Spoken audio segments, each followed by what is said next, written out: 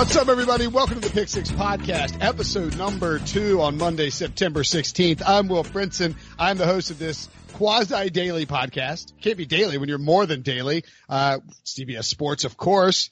We do it 2 shows.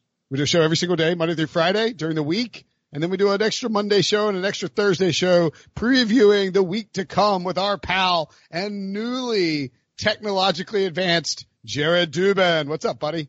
I feel like I have come into the 22nd century along with the Kellen Moore offense. Very well done. Look, we're going to get to Jason La Canfora. Dubin and I are going to break down Monday Night Football between the Jets and the Browns, and then Jason La Canfora has some thoughts about week 2, as well as some news regarding Ben Roethlisberger. We talk about Drew Brees as well, and unfortunately for the Saints and Drew Brees, it sounds like Jason's prognosis later in the show, which we had already recorded, obviously, is going to end up being pretty spot on accurate, according to a report about on Monday morning, right as we were about firing this up. From Ian Rappaport of NFL Media, Drew Brees has a torn ligament in his throwing thumb, and he's going to require surgery, sources say. The time frame depends on the surgery, but he's likely out 6 weeks. That's the initial estimate. The next step is to decide for Drew Brees who will do the surgery and what procedure he'll happen that could potentially change the time frame. As I noted in my medical analysis on the recap post on Sunday night, this is a UCL injury. It's called gamekeeper's thumb.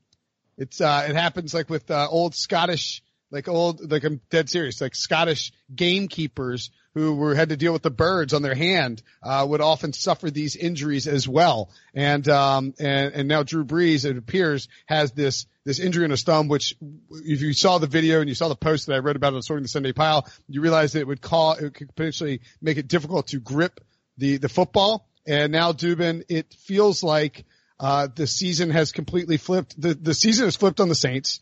The entire NFC South has drastically altered in the span of 72 hours in a way that I don't think anybody could have really anticipated.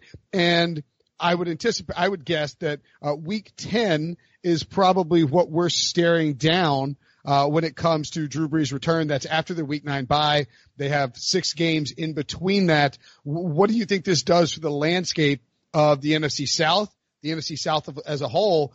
And I mean, can the Saints keep afloat while Drew Brees is gone?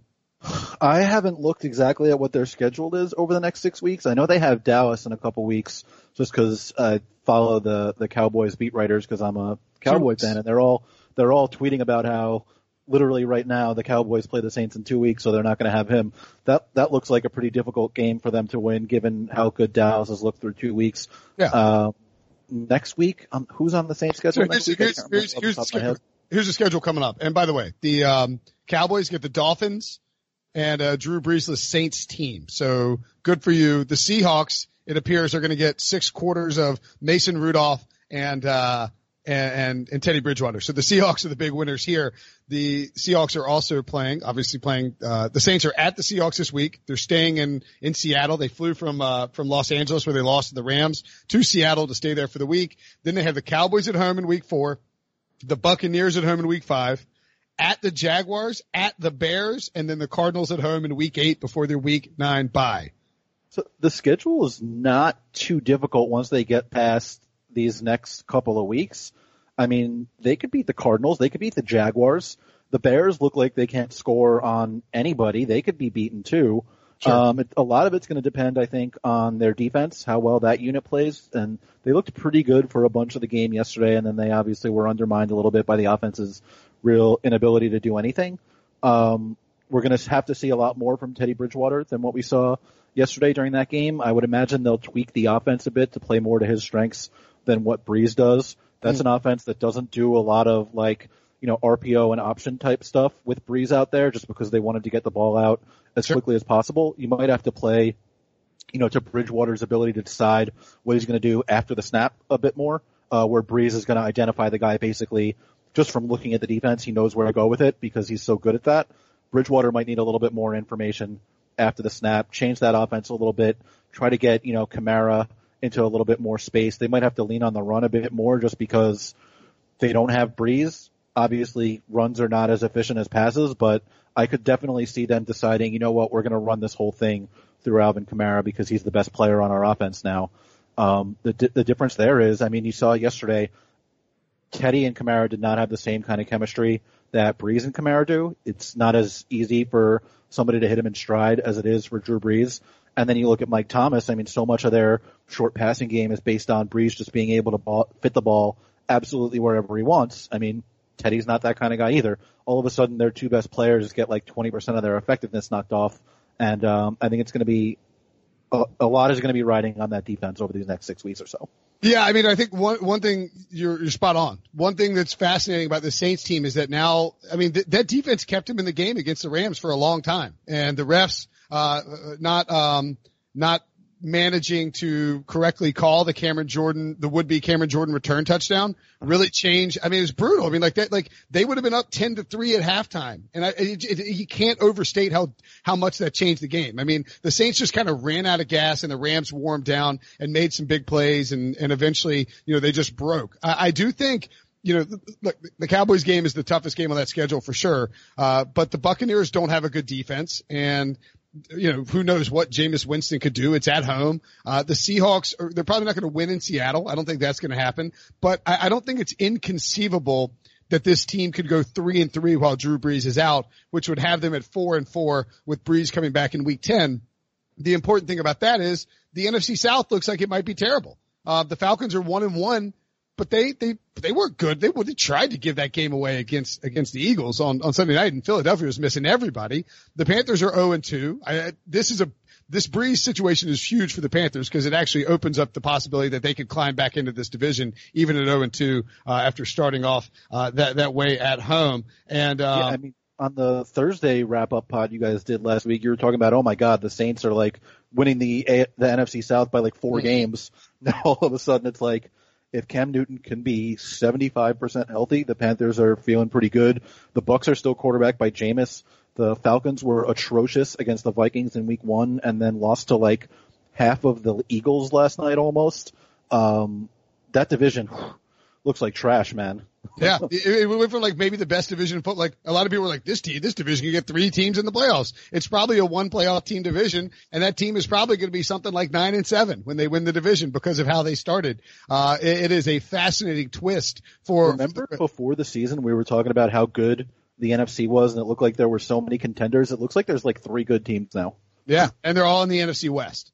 No, I'm just kidding. The Cowboys look awesome. I mean, as a Cowboys fan 2 weeks in, you're feeling pretty good about life, and you have the Dolphins coming to town. I mean, the Cowboys are probably going to be 4-0 because they have the Dolphins coming to town, and then they head to New Orleans to play the Saints without Drew Brees, presumably. So good Cowboys. Never assume that a Jason Garrett team is just going to win the games it's supposed to win.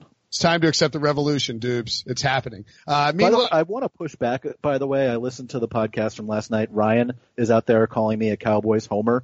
Like, anybody who has heard me talk about the Cowboys before would absolutely know that I'm the opposite of a homer, and I'm just like flabbergasted by what's happening with this team right now. I think what he meant was you're the resident Cowboys skeptic. And that, like a Cowboys fan who is like you're not a homer, you're just a Cowboys fan, but you're also like petrified that the Cowboys are going to do something stupid because they do in fact employ Jason Garrett, and that you are, you're shell shocked at the fact that this revolution is occurring and Dak is a legitimate, a legitimate MVP candidate. So moving along to Monday Night Football. And by the way, we'll talk more about this, with, Jason La Canfora, who essentially said that he thought Drew Brees would miss about 6 weeks or so, and the thumb injury, it turns out to be spot on. Monday Night Football tonight features there's not going to be a quarterback, right? We got the Jets are going to be missing, Sam Darnold with mono. The Browns had a atrocious first game. They opened up as 2.5-point favorites in this thing, and now they are 6.5 or 7-point favorites. Quinnen Williams out, C.J. Mosley out. What will the Browns look like on offense, and will it be better than that poop show we saw in week 1? It almost has to be, right? I mean, no C.J. Mosley, no Quinnen Williams. The Jets' cornerbacks are like some of the worst in the league. I mean, that Trumaine Johnson signing that they had last year looks like an absolute disaster. He got lit up last week by John Brown. I mean, imagine how much fun Odell Beckham's going to have. Nothing is going to happen for this Cleveland offense, though, unless they clean up the offensive line. I mean, that unit was just, I mean, it was disgusting last week. The offense took 10 penalties. The offensive line allowed 5 sacks, and Baker got hit like a bunch more times than that. Like, maybe if Greg Robinson doesn't kick dudes out in the head and get tossed out of the game, that should help them. But I mean, it's difficult to imagine a team with a weaker pass rush that they could be going against. I mean, you look at this Jets unit up front. There's really nobody to be scared of. Like the best pass rushers up front are Henry Anderson and Leonard Williams, and neither of those guys are really pass rushers. They're like, athletic run defenders that sort of make their best plays on that side of the ball. I mean, are you scared of Jordan Jenkins, Terrell Basham, Harvey Lange, who I didn't even know was a guy until I was writing about this game? These real people? Are you tricking me? Or is this like a joke to find out whether I pay attention to the NFL or not? What's happening? These are real guys. Harvey Lange? Who the hell is Harvey Lange? I had no idea who he was literally until I started writing about this game. And I looked up because I didn't watch much of that Jets-Bills game last week. And yeah, he apparently played a little bit on the edge. So what are you going to do? So I mean, if they can protect Baker, let's guess where he went to school, because I don't know yet. I'm gonna. Do you know where he went to college?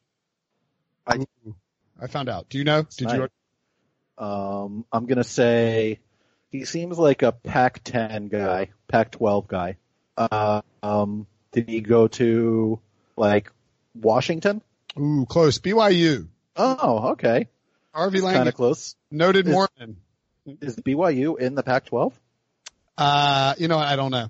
Okay. I have no idea. I don't think so. No, it's not in the Big 12, but it's out west. It's in Utah. So we'll give you credit for that. This is it possible that Greg Williams, with his distaste for the Browns players, including Odell Beckham and all this nonsense that's going on with him, is it possible that he just we could see a situation where he just uncorks blitz after blitz after blitz on Baker Mayfield, right? And just tries to generate some kind of pressure and just tries to make Baker Mayfield make a mistake and is willing to give up a bunch of long touchdowns to Odell Beckham. That feels like a possibility. Yeah, I mean, well, that's kind of Greg Williams' philosophy anyway. He's like the blitz heaviest defensive coordinator of the last 20 years. All he does is send pressure from all different angles and play his free safety 45 yards off the ball. That's why everybody was like, what on earth is going on with Jabril Peppers these last couple of years? Because Greg Williams would play him literally 35, 40 yards off the ball, send 6 guys against the blitz, and then they would just give up slants and slants and slants. And do you know the one guy in the league you don't want to give up a slant to? That's right, Odell Beckham, who is going to probably torch Tremaine Johnson off the line. And if Baker could just get 2 seconds with which he can throw the ball, I mean, he should have a whole lot of fun operating against this Jets defense, especially if they start rolling safety coverage towards Odell, because then, they got Mosley out in the middle of the defense now. I mean, then David Njoku and Jarvis Landry are going to be wide open over the middle, and if they start unrolling that safety coverage, then all of a sudden Beckham is going to have a whole lot of fun against Tremaine Johnson. It's there's a lot of threats for them to deal with, and if the offensive line can hold up at all, they should be able to have a lot of success throwing. Interesting. What about when the Jets have the ball? Because it's going to be the Trevor Siemian show on offense. I can't. Yeah. I'm so excited. I just can't hide it. I'm about to lose control. Oh, sorry. That was meant to be monotone. Get it? Oh, God, I'm going to hell. Anyway, what are we? I mean, look, the last time we saw Trevor Siemian as a quarterback, he was so bad that he got benched for Brock Osweiler. That was 2 years ago in 2017. He hasn't taken a regular season snap since then. He's basically, it's like if Alex Smith checked down 25% more than Alex Smith actually does and also was extremely turnover prone, that would be Trevor Siemian. Less athletic, more turnover prone, more check down happy Alex Smith. What's the over under? I mean, the over-under for Jamison Crowder targets might be 32.5. My God, what did he have, 16 targets last week? 17 with 14 catches for 89 yards. Yeah, I mean, it might be a lot more than that again this week. I mean, especially because they're probably going to have Denzel Ward shadow Robbie Anderson on the outside. I mean, with Quincy Enunwa gone too, I mean, they might be starting Demaryius Thomas, who's obviously coming off of, the Achilles injury last year and then has been sort of limited throughout the offseason and was in New England 6 days ago or whatever it was. if Denzel Ward takes out Robbie Anderson, I mean, it's basically just going to be Jamison Crowder and Le'Veon Bell underneath. I mean, they're still missing Chris Herndon also because he's got 3 more games left on his suspension. It's really hard to see how they're going to move the ball through the air, given that, Ward's probably going to take out their most dangerous receiver. That sort of eliminates the deep part of the field that Simeon doesn't really like to throw to anyway. And this Browns team does actually have a good pass rush up front. Myles Garrett was great last week. I mean, Olivier Vernon up front, Sheldon Richardson, Larry Ogunjobi in the middle. Even their linebackers are pretty underrated too. This defense, I think, should be pretty good. They sort of got rolled up on last week. They had like that 75-yard touchdown to Derrick Henry, which, I mean, they missed a pretty clear illegal block in the back that was called on the previous drive on the Browns. But I expect bigger things out of this defense, especially, I mean, this Jets offense I don't think has much to offer with Darnold out, which is really disappointing. I was really excited to see what that offense was going to look like. I mean, they had pretty good weapons. They had Darnold, who looked great toward the end of the season last year and then in preseason as well. I mean, with Anderson, Enunwa, Crowder, Le'Veon, Herndon, I was pretty excited for what they were going to do, and now it's like we're going to have to wait till like at least midseason to see what they're actually going to look like. Yeah, it doesn't feel like this offense is going to do much. What would you say the most likely outcome of this game is? I mean, look, if the Browns are anywhere near as good as what we thought they were going to be, I mean, they should win this kind of game going away. It's a Jets defense that's missing, 2 of its best players up the middle. They should be able to have success running. They should be able to have success throwing. And then, I mean, the offense, you're talking about a team that's missing its possession receiver, missing its quarterback, missing its dynamic tight end. They should be able to lock down on defense too. I mean, I would imagine Le'Veon Bell is going to see like 30, 35 touches or something like that just because they're going to try to put the entire game on his shoulders and be like, go make something happen. But you should be able to key in against that. I mean, he's an unbelievable player, but if he's really the only guy that's a conceivable threat, you should be able to figure out how to stop him. I think the Browns should win this one going away, but I thought that last week too, and they came out and they didn't really get stomped until the end of the game, but, they couldn't beat a Titans team that, I mean, yesterday didn't look too good against the Colts, so. All right, let's hypothetically say that I've got the Browns -2.5 and jumped on it when the line first came out. Would you also take the Jets +7 as a little window, or would you ride out that Browns -2.5? And let's say hypothetically that I've got 4 units on it, so would prefer not to, lose all of them. Yeah. I mean, hypothetically, I think I would still be pretty comfortable with the Browns. Like, it just seemed like, granted, I think I've been wrong about like every game that we've previewed on the podcast so far. What are you talking about? You've been great. Are you serious? Well, yes. I was wrong on last Thursday. That's fine. Everybody was wrong about Thursday. Cam was a shell of himself. No, but we didn't know that was coming. I mean, yeah. Cam was a shell of himself, and the Panthers could have easily won that and covered that game. I know that like that seems like insane hindsight analysis. But I mean, they had the ball on the 4th and 1 inside the 5 with a chance to win the game. And that was after making a ton of stupid plays throughout the game. I mean, I think it was just a weird week 2 game. Anyway, you were anyway, I think I would still be pretty comfortable with the Browns. Okay. What would you take, if you were, let's look at the, what's the over under here? If you had, let's say you had, Browns -6.5 at -115, which means it's probably going to get to 7. And then the over under at 45. What do you think about that? I feel like I would go under. I think unless the Browns are putting up like in the mid 30s or so, it might be difficult for the game to get over 45 just because, I mean, the Simeon-led offense without, a couple of the targets that they would need to move the ball seems like it not a recipe for success, right? Like, yeah. It's hard to imagine this going over unless it's like Browns go 38 points and just drop a bomb on the Jets, which I don't really see happening per se. Yeah, I mean, they're set up to have a lot of success, ...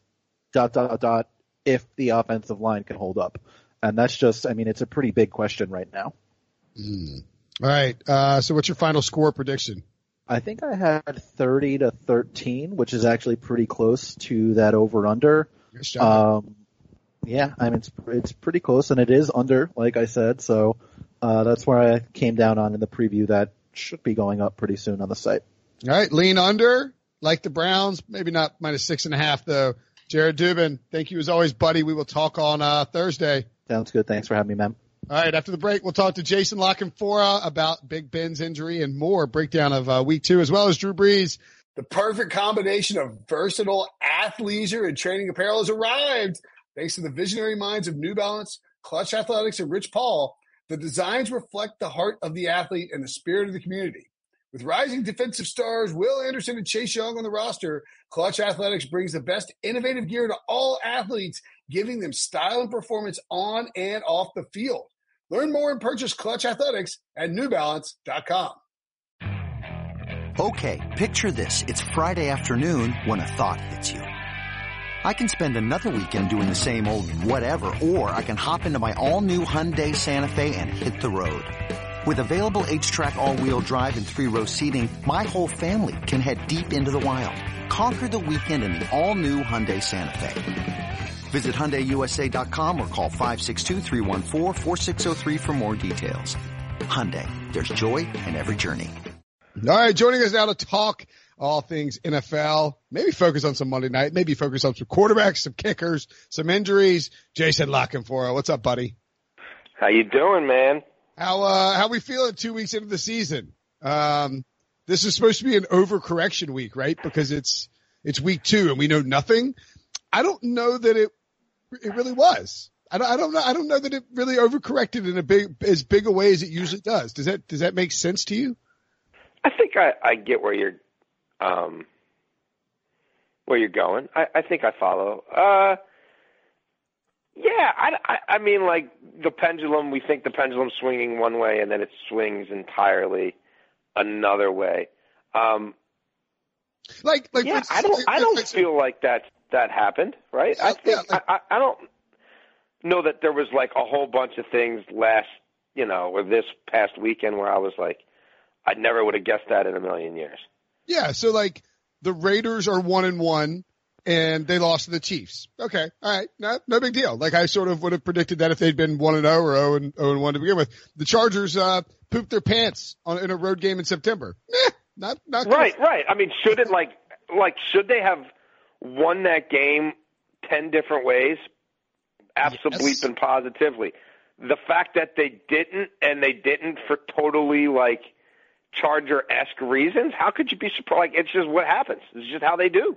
Exactly. Yeah. I mean, yeah. Punter kicking, backup running back fumbling at the goal line, having to just literally throw jump balls on 2nd and 14 and 3rd and 15 because you will not trust that punter to make a field goal from like 3 points are completely out of the equation. Like you literally can't even pretend like kicking 3 to tie is a possibility. How about That's an interesting way to run your football team. How about the 3rd and 14 with 1 minute left, trailing by 3 points and 3 timeouts in your back pocket delay of game penalty? That was a good one. Yeah, that took it up a notch. Yeah, it sure did. That took it up a notch. Yeah, but like literally, like there was no thought of like let's just check it down and try to get closer for a field goal. It was like if we don't get 7 here, there's no other way we're winning this football game. And I don't get how you get, and not that we plan to start on the Chargers, but we did plan to start on kickers. It sounds like, so the Chargers have a kicking problem. The Bears somehow don't have a kicking problem. The Colts, right.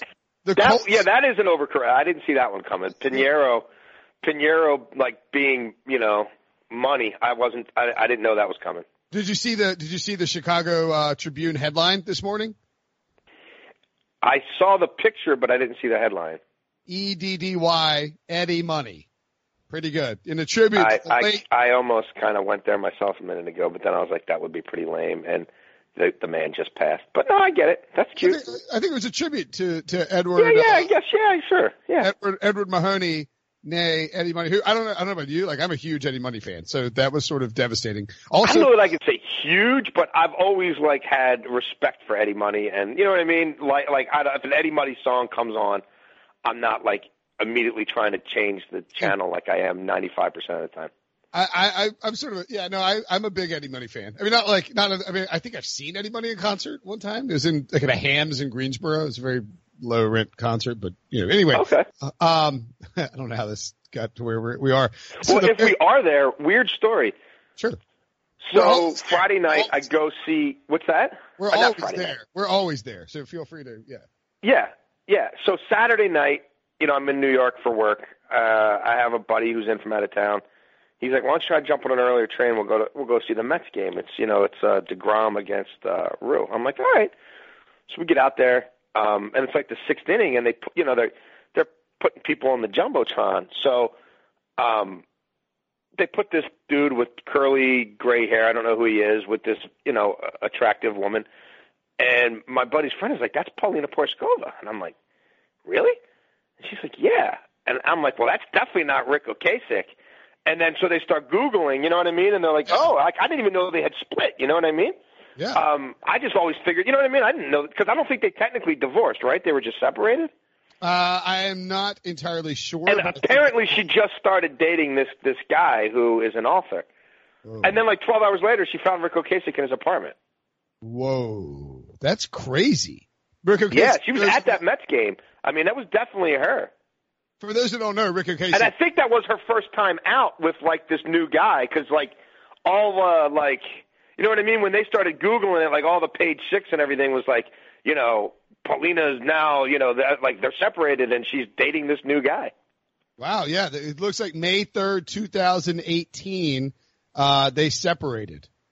Okay. Huh, yeah, I wasn't aware. They've been I wasn't either, but that is they've been married for 28 years. Man, yeah. That stuff happens a lot. Like, I mean, hopefully there's nothing it doesn't seem to be, you know what I mean? At this point, they're saying. I mean, he's 75, so he's older. But, like, sometimes people separate from someone they've been married to for, like, 30 years, and it ends up being a thing that. You have, like, a friendship and whatever, yeah. I mean. I'm saying, sure. Sometimes people, their spouse will die, and they will quickly sort of. Oh, when they have been together. Yeah. Yeah, you know what I mean? So, who knows? Yeah. Anyway, we did go there. R.I.P. Rick Ocasek, R.I.P. Eddie Money.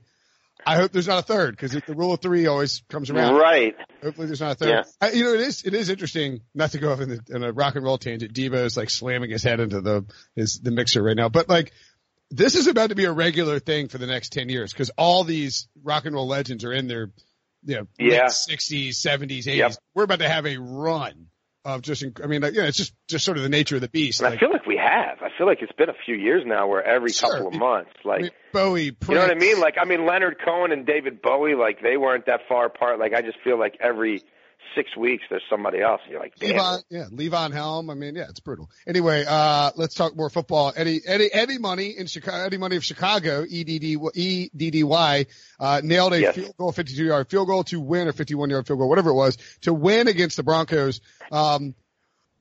A two-part varied question, and feel free to go off on it.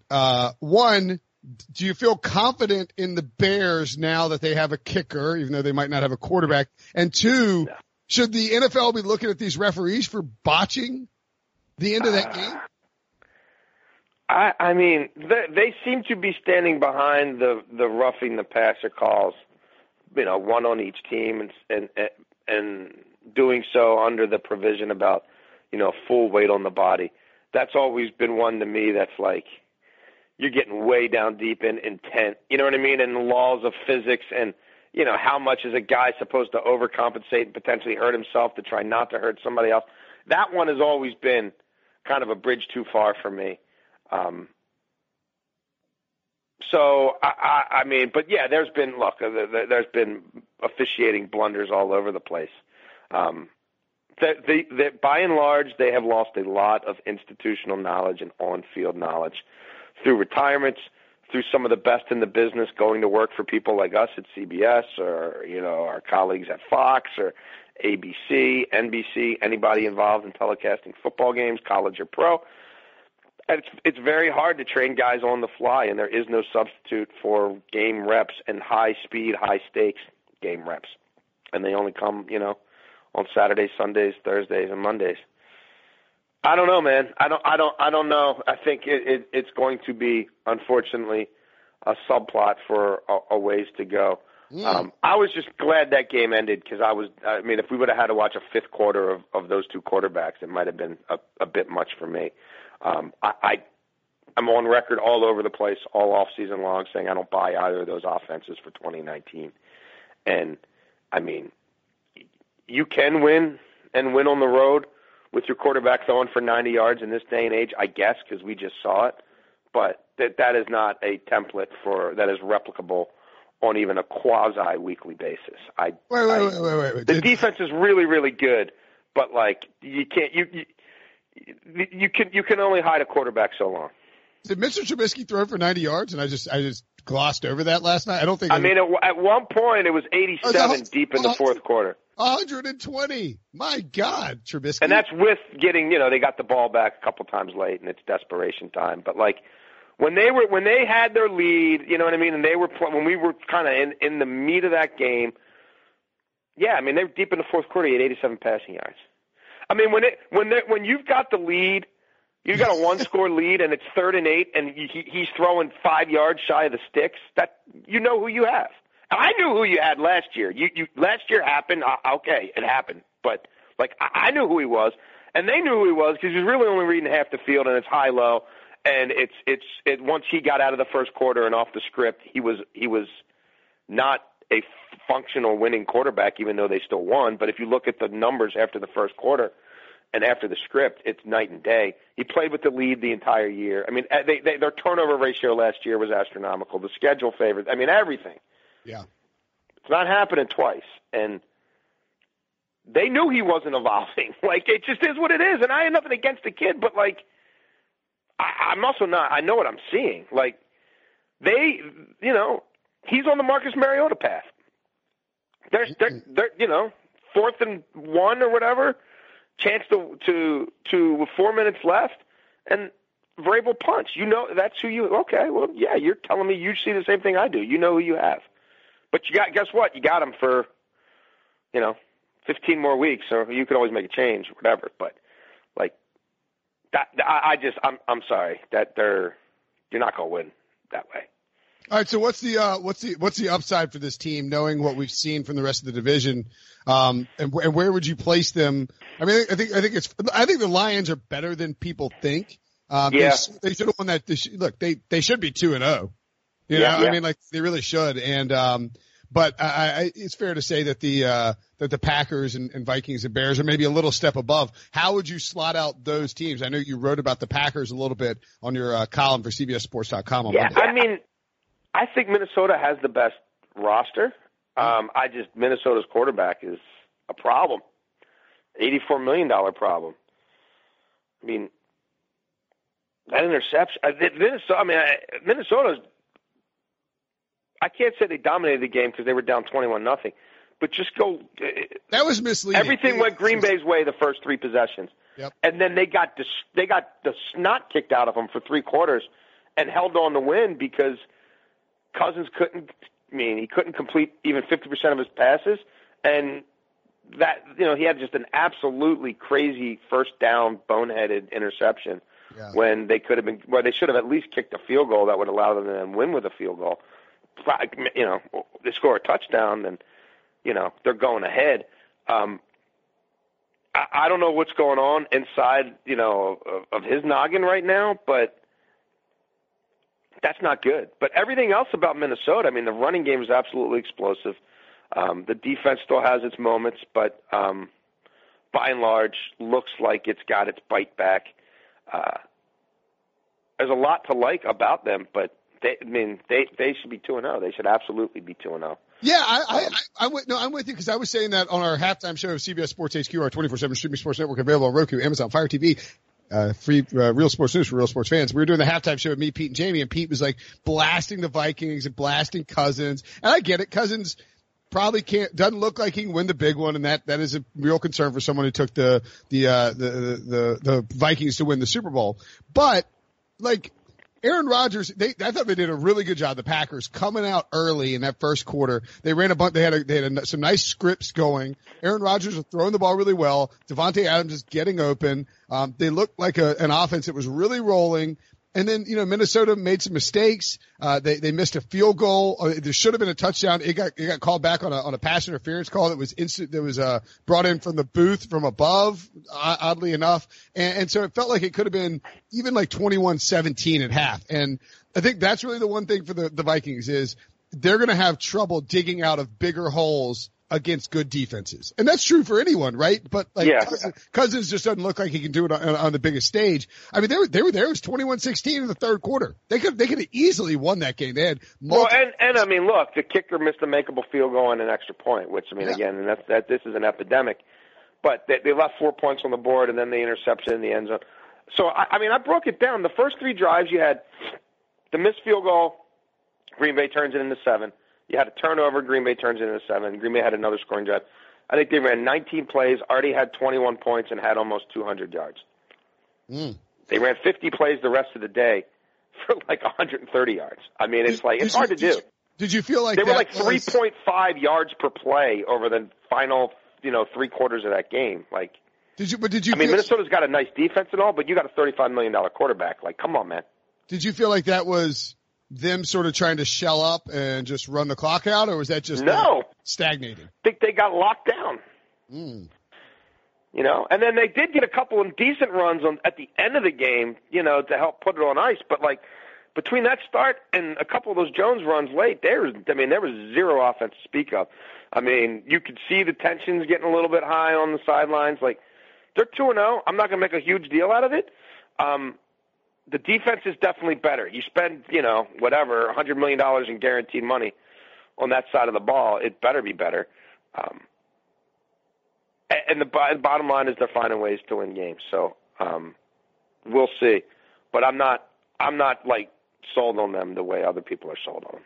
Yeah, Packers first 3 drives. In terms of being a team that can win multiple games in January, I'm personally not ready to say that yet. Is this from your column? Packers first 3 drives, 21 points, rest of the game 0, 176 to 159 in yardage, 146 passing yards the rest of the way. Yay. Yeah, that's a little bit of a red flag.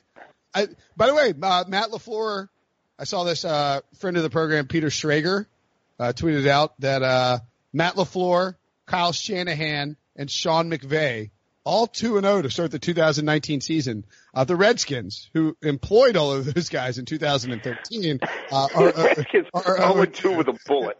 Yeah, they're 0-2, and like the head coach, like, kind of sort of alluded to, like, the defensive coordinator maybe not, being in the coolest seat of all. Like, there were some cryptic comments from Jay Gruden after the game, basically saying we've got too many good players on that defense for our defense to be looking like this. I love cryptic comments. It's always fun. So yeah. And to me, the 49ers are flying totally under the radar, and which is probably good for them. I mean, they lose, they lose Staley for a couple of months, but they're going second year Kyle with this quarterback, even though he was hurt last year, just being around the system and all that. I thought they'd be better. I didn't think they'd be great, and I still don't know if they're going to be great. I don't necessarily think they will, but I also don't think they're going to be, flirting with a top 5 draft pick anymore either. The 49ers might be the team that we talked about teams that like, it didn't, like there wasn't not like it's a reverse reaction, but like in a good way, because they started out 1-0. They beat the Buccaneers, but Jimmy G looked like crap. They stayed in Ohio. They needed 2 pick sixes to win that game. And then Jimmy G goes out and lights it up against the Bengals, who maybe the Bengals are one of those teams too, even though they're 0-2. They had looked like they had a good defense, and Andy Dalton had found something in Zach Taylor. Zach Taylor had found something in Andy Dalton, and then lays a complete egg against the 49ers. I think I need to go back and watch more of that game. I didn't really catch a whole ton of it on Sunday. My guess is that we will look at that and say, my goodness, this 49ers defensive line is going to be a problem for people. Yeah. Yeah, I think Buckner is just a beast. They've added pieces around him now, obviously throwing Bosa in that mix. They've got a whole lot more to play with over there now. And I thought at times last year they really did do more with less, and given some of the personnel constraints. I thought there were some things that staff did that intrigued me. But now they've got more horses, and that's an interesting division. You got 3 undefeated teams in that division. It'll be fun when they get together and play. But yeah, I mean, that's a tough start for the 49ers, just logistically, geographically, the whole 9 yards. I mean, Tampa, really, really hot and muggy. Yeah. I didn't check the exact game conditions in Cincinnati, but You're in Cincinnati, it's pretty warm on the East Coast. Yeah. Get a lot of humidity. What do you think about this matchup between Kyler Murray and Lamar Jackson we got coming? I think it's interesting, and I sort of tried to write about this, but I couldn't quite get there. But it was just too big picture for me. Like by the time I was writing it, like midnight last night. But yeah, it's fascinating to kind of juxtapose Big Ben and Drew Brees getting injured on the same day that Kyler Murray looks good, at least late. I mean, Cliff Kingsbury just won't open him up. No, Kyler Murray looked good. I mean, look, Kyler Murray between the 20s was. Or excuse me, it's Mahomes and Lamar Jackson next week after. But yeah. seeing those guys play, Kyler Murray and Lamar Jackson, and and then having Big Ben and Drew Brees get hurt, like it's almost it's like, all right, we are getting to the end of this. But hey, this does. Oh yeah, no, totally. And I mean, I don't know how. Look, Flacco behind that line. Come on, like that. How viable is that going to be? Right. The Eli thing, that charade's got to end at some point. I mean, if they want to wait till they're 0-5 or whatever, you know what I mean? Like Philip Rivers is probably going to be arrested for strangling a kicker at some point in the near future. So. yeah, but it was. I mean, even look. I mean, still not going to go crazy about Gardner Minshew, but like he ran around, made plays, didn't hurt his team. You know what I mean? Like Mason Rudolph came in that game. And that Steelers passing game was dormant for 6 quarters under Ben. Like, it was whatever better. you want to say about it, it was nothing downfield. It was nothing outside of occasionally force-feeding Juju. It was nothing. And Rudolph got him back in the game, and all of a sudden you see Washington a little bit, and there was some life there.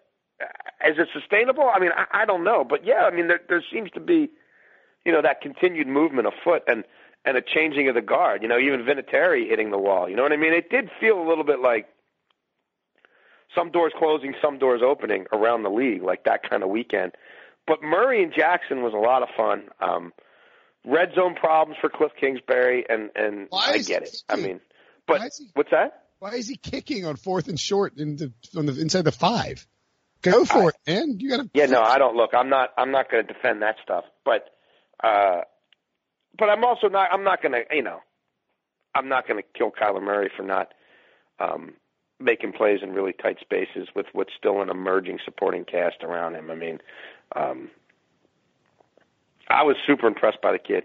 I mean, Baltimore had to bring numbers and bring big numbers to even try to rattle him because they couldn't do it straight up. And then when they did that, rather than flinch, he picked them apart. And that is for Baltimore. I mean, I've been saying this forever and writing this forever. Like anybody who's worried about Lamar, you're missing the plot. They're going to be a handful in offense.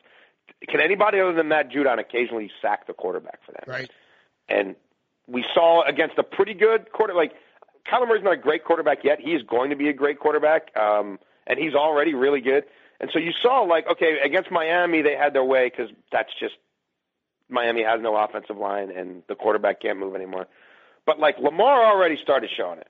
I mean, I'm sorry, Kyler already started kind of showing, like, well, here's what they really have to do to get pressure. And when they do that, if you read it correctly and if you shift your protections a little bit, you can gut even what on paper looks to be like a great secondary. Yep. We'll see what Andy Reid and Mahomes do next week. That's my one sort of critical area with Baltimore is pass rush. But I was super impressed with Kyler Murray. I mean, that's Baltimore's home opener. The people were actually into the game. It was a tough environment. They got down early. Baltimore's offense in the first quarter looked unstoppable, and the kid never rattled. Nothing Baltimore threw at him rattled him. Protected the football, spread it around, burned them in the blitz 3 or 4 times, got big chunk yards, wasn't looking to run until he had to. Understands the limitations of his size and how to move around, arm angles, different things to help himself out. I was really impressed. And 6-point game, they go for it on 4th and pick it up a time or two. I mean, that became a winnable game for the Cardinals under difficult circumstances. So that kid really impressed me. And Lamar, if he stays healthy, he's an MVP candidate, period. Yeah. Oh, yeah. I think right now 1 and 2 MVPs. It's 2 weeks in, so I'm not making a definitive case, but it's Lamar and Dak are the two guys out of the gates. Really quickly, I know you got to run in a second. Actually, I'm okay. I don't have to do that thing today, so I got a few more minutes. Let's do 5 more minutes because I want to ask you about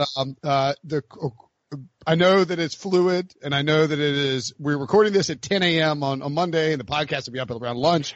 What is your sense on Breeze and Roethlisberger? Yeah, Breeze and Ben. Ben is contemplating season-ending surgery. Wow. The Steelers are contemplating surgery. This would be multiple months. This would be significant. Okay, just for clarity, can we, after we get done with this, write about this for the podcast? Like, you don't mind reporting on the podcast? Have you tweeted this? No. Okay. Right. No.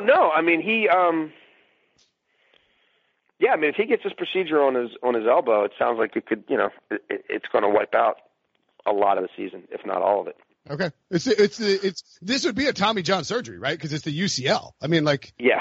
It would be a shock if it didn't wipe out. I don't know. It's around that area, in the ulnar nerve. I don't, I'm not going to sit here. I don't, you know what I mean? I don't have the full diagnosis.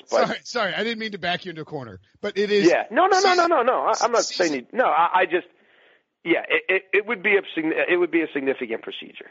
I don't know about the exact Tommy John timeline, if it's exact, you know what I mean? If it's everything that, Frank Jobe did with that, to sort of really change the history of sports medicine, and certainly extend baseball pitchers' careers in ways that nobody really fathomed before that.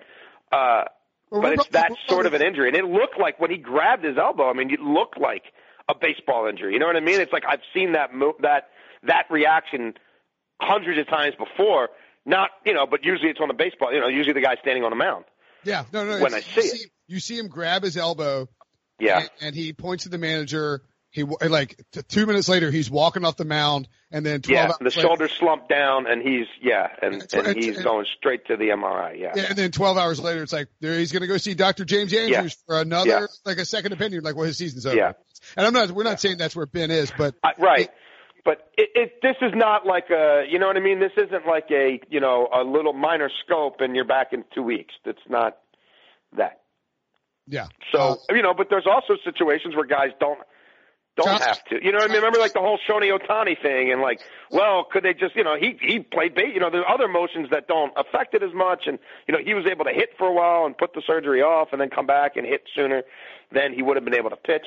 So, yeah, I don't have all the particulars yet, but that is a very, it's a significant situation. Yeah. And are there ways to do rest and rehab? You know what I mean? Are there alternative paths to navigate for a little while? Because obviously football season is so small and so finite compared to a sport like baseball. But we'll see. Either way, he's not going to be playing football for a while. And Drew Brees, he's going to see a few different specialists, and then they're going to make a determination on what the best path is for him. Is there some sort of apparatus, you know what I mean? Some kind of custom fit thing he can get that takes pressure off the thumb, helps with the grip, but still allows him to throw the ball.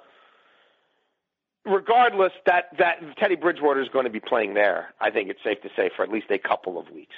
Okay. I don't see a scenario based on just what I've heard to this point that anybody's thinking about Drew Brees, playing this week. And even then, there'll probably have to be a process if there is something they can make for him, of him getting used to it, trying it out, seeing how things respond. When a guy like Brees says he's concerned, that resonates. That tells you something. Fun fact, Drew Brees once broke the news of, and this is before blogs were big, but Drew Brees once broke the news of an injury that was going to cost him multiple weeks during the season on this podcast. I asked him, I was like, "Are you healthy?" And he was like, "I'm not. There's something wrong." I was like, "I'm sorry, what, Drew?" Oh. Yeah. Right.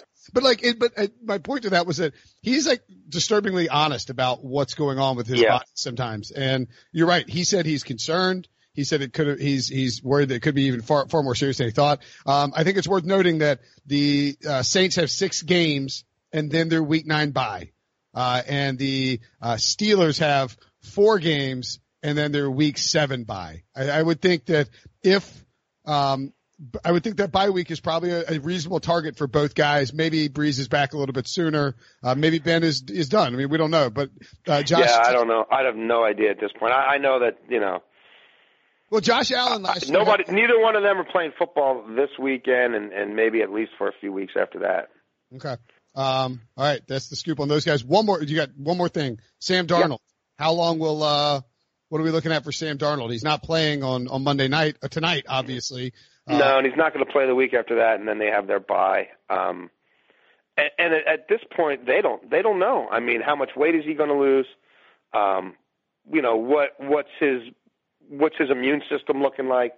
What's his recovery like? You know what I mean? When he does start getting back out there in a practice field with elite athletes, running that team, what does he feel like that night? What does he feel like the next day? What is the situation with his organs, and they have to monitor that closely. Is his spleen enlarged? If it is, then he's at further risk for something to rupture, so they have to be careful there. It sounded like everything I was hearing when I reported over the weekend was they're guessing at least a month, from diagnosis to possible recovery, but they don't know. They really won't know until they see how he feels when he's back in that, in that environment. But it's not like some little thing, you know what I mean? It's not like, he's day to day with mono. Like, no, that's not how it works, especially, with the job he's tasked to do. Yeah. And look, I mean, they get the Browns tonight, the Patriots on the road in week 3, and then they're bye. So if they're 1-2, they've done nice work. And then they come out of the bye at the Eagles. That's a good defensive line. They put a hurting on Matt Ryan on Sunday night. The Cowboys, good defensive line. The Patriots, Bill Belichick, a problem for young quarterbacks. And that's on a Monday night. And then at the Jaguars. So look, this is the franchise. This is the future of the franchise. You cannot risk rupturing his spleen to try and get it back for a week 5 Eagles game. No, and nobody's going to do that. And, so there's a lot of variables right now that they can't, it's not like they can get the Sharpie out and circle, what I mean, this particular game. But yeah, I mean, they have a plan for when they hope he can come back to practice, and then you just have to start seeing, how you can ramp things up from there and how his body is responding to having to do these kind of things on a daily basis. Okay. All right.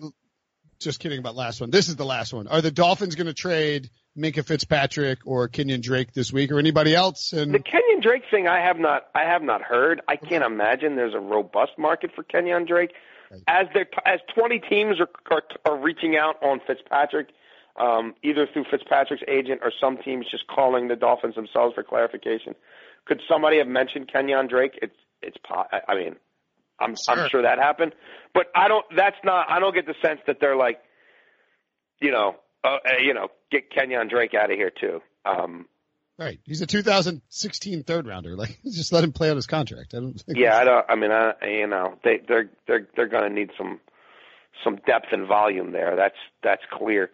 They're going to churn through some players. But Fitzpatrick, if they're asking for a 1, I'm not sure they can get it. They may. Maybe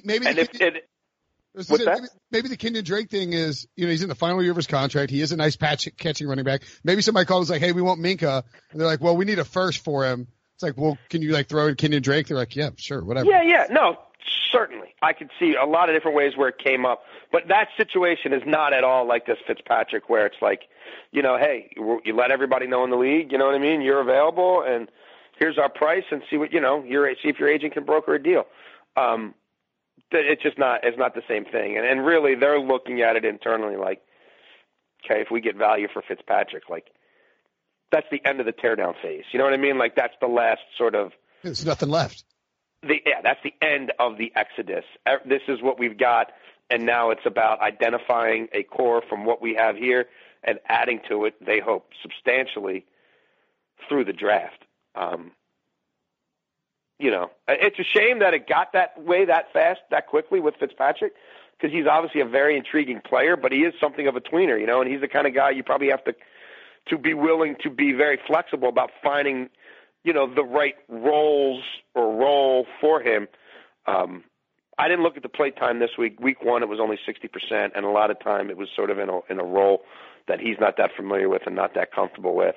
If there is one strength, and I'm using air quotes because we're talking about a team that looks horrific, it would be the secondary, just in terms of guys who have made plays in this league and done some things in comparison to the rest of that roster. But obviously with no, they don't really have a pass rush. I mean, it's anybody, one or two good players are still going to look bad when the team is that bad. So that's just where they are.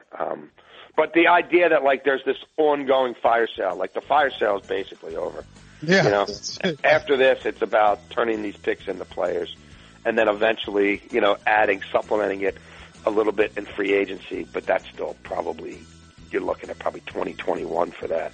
Yeah, that'll be fun. In 2021, the Dolphins will be good again. Who would have thought it? All right, Jason La Canfora. Follow him at Jason La Canfora on Twitter. Read him on CBSSports.com. Watch him on CBS Sports HQ. And, of course, every Sunday on the NFL Today from noon to 1 Eastern on CBS. All right, buddy. Talk to you soon.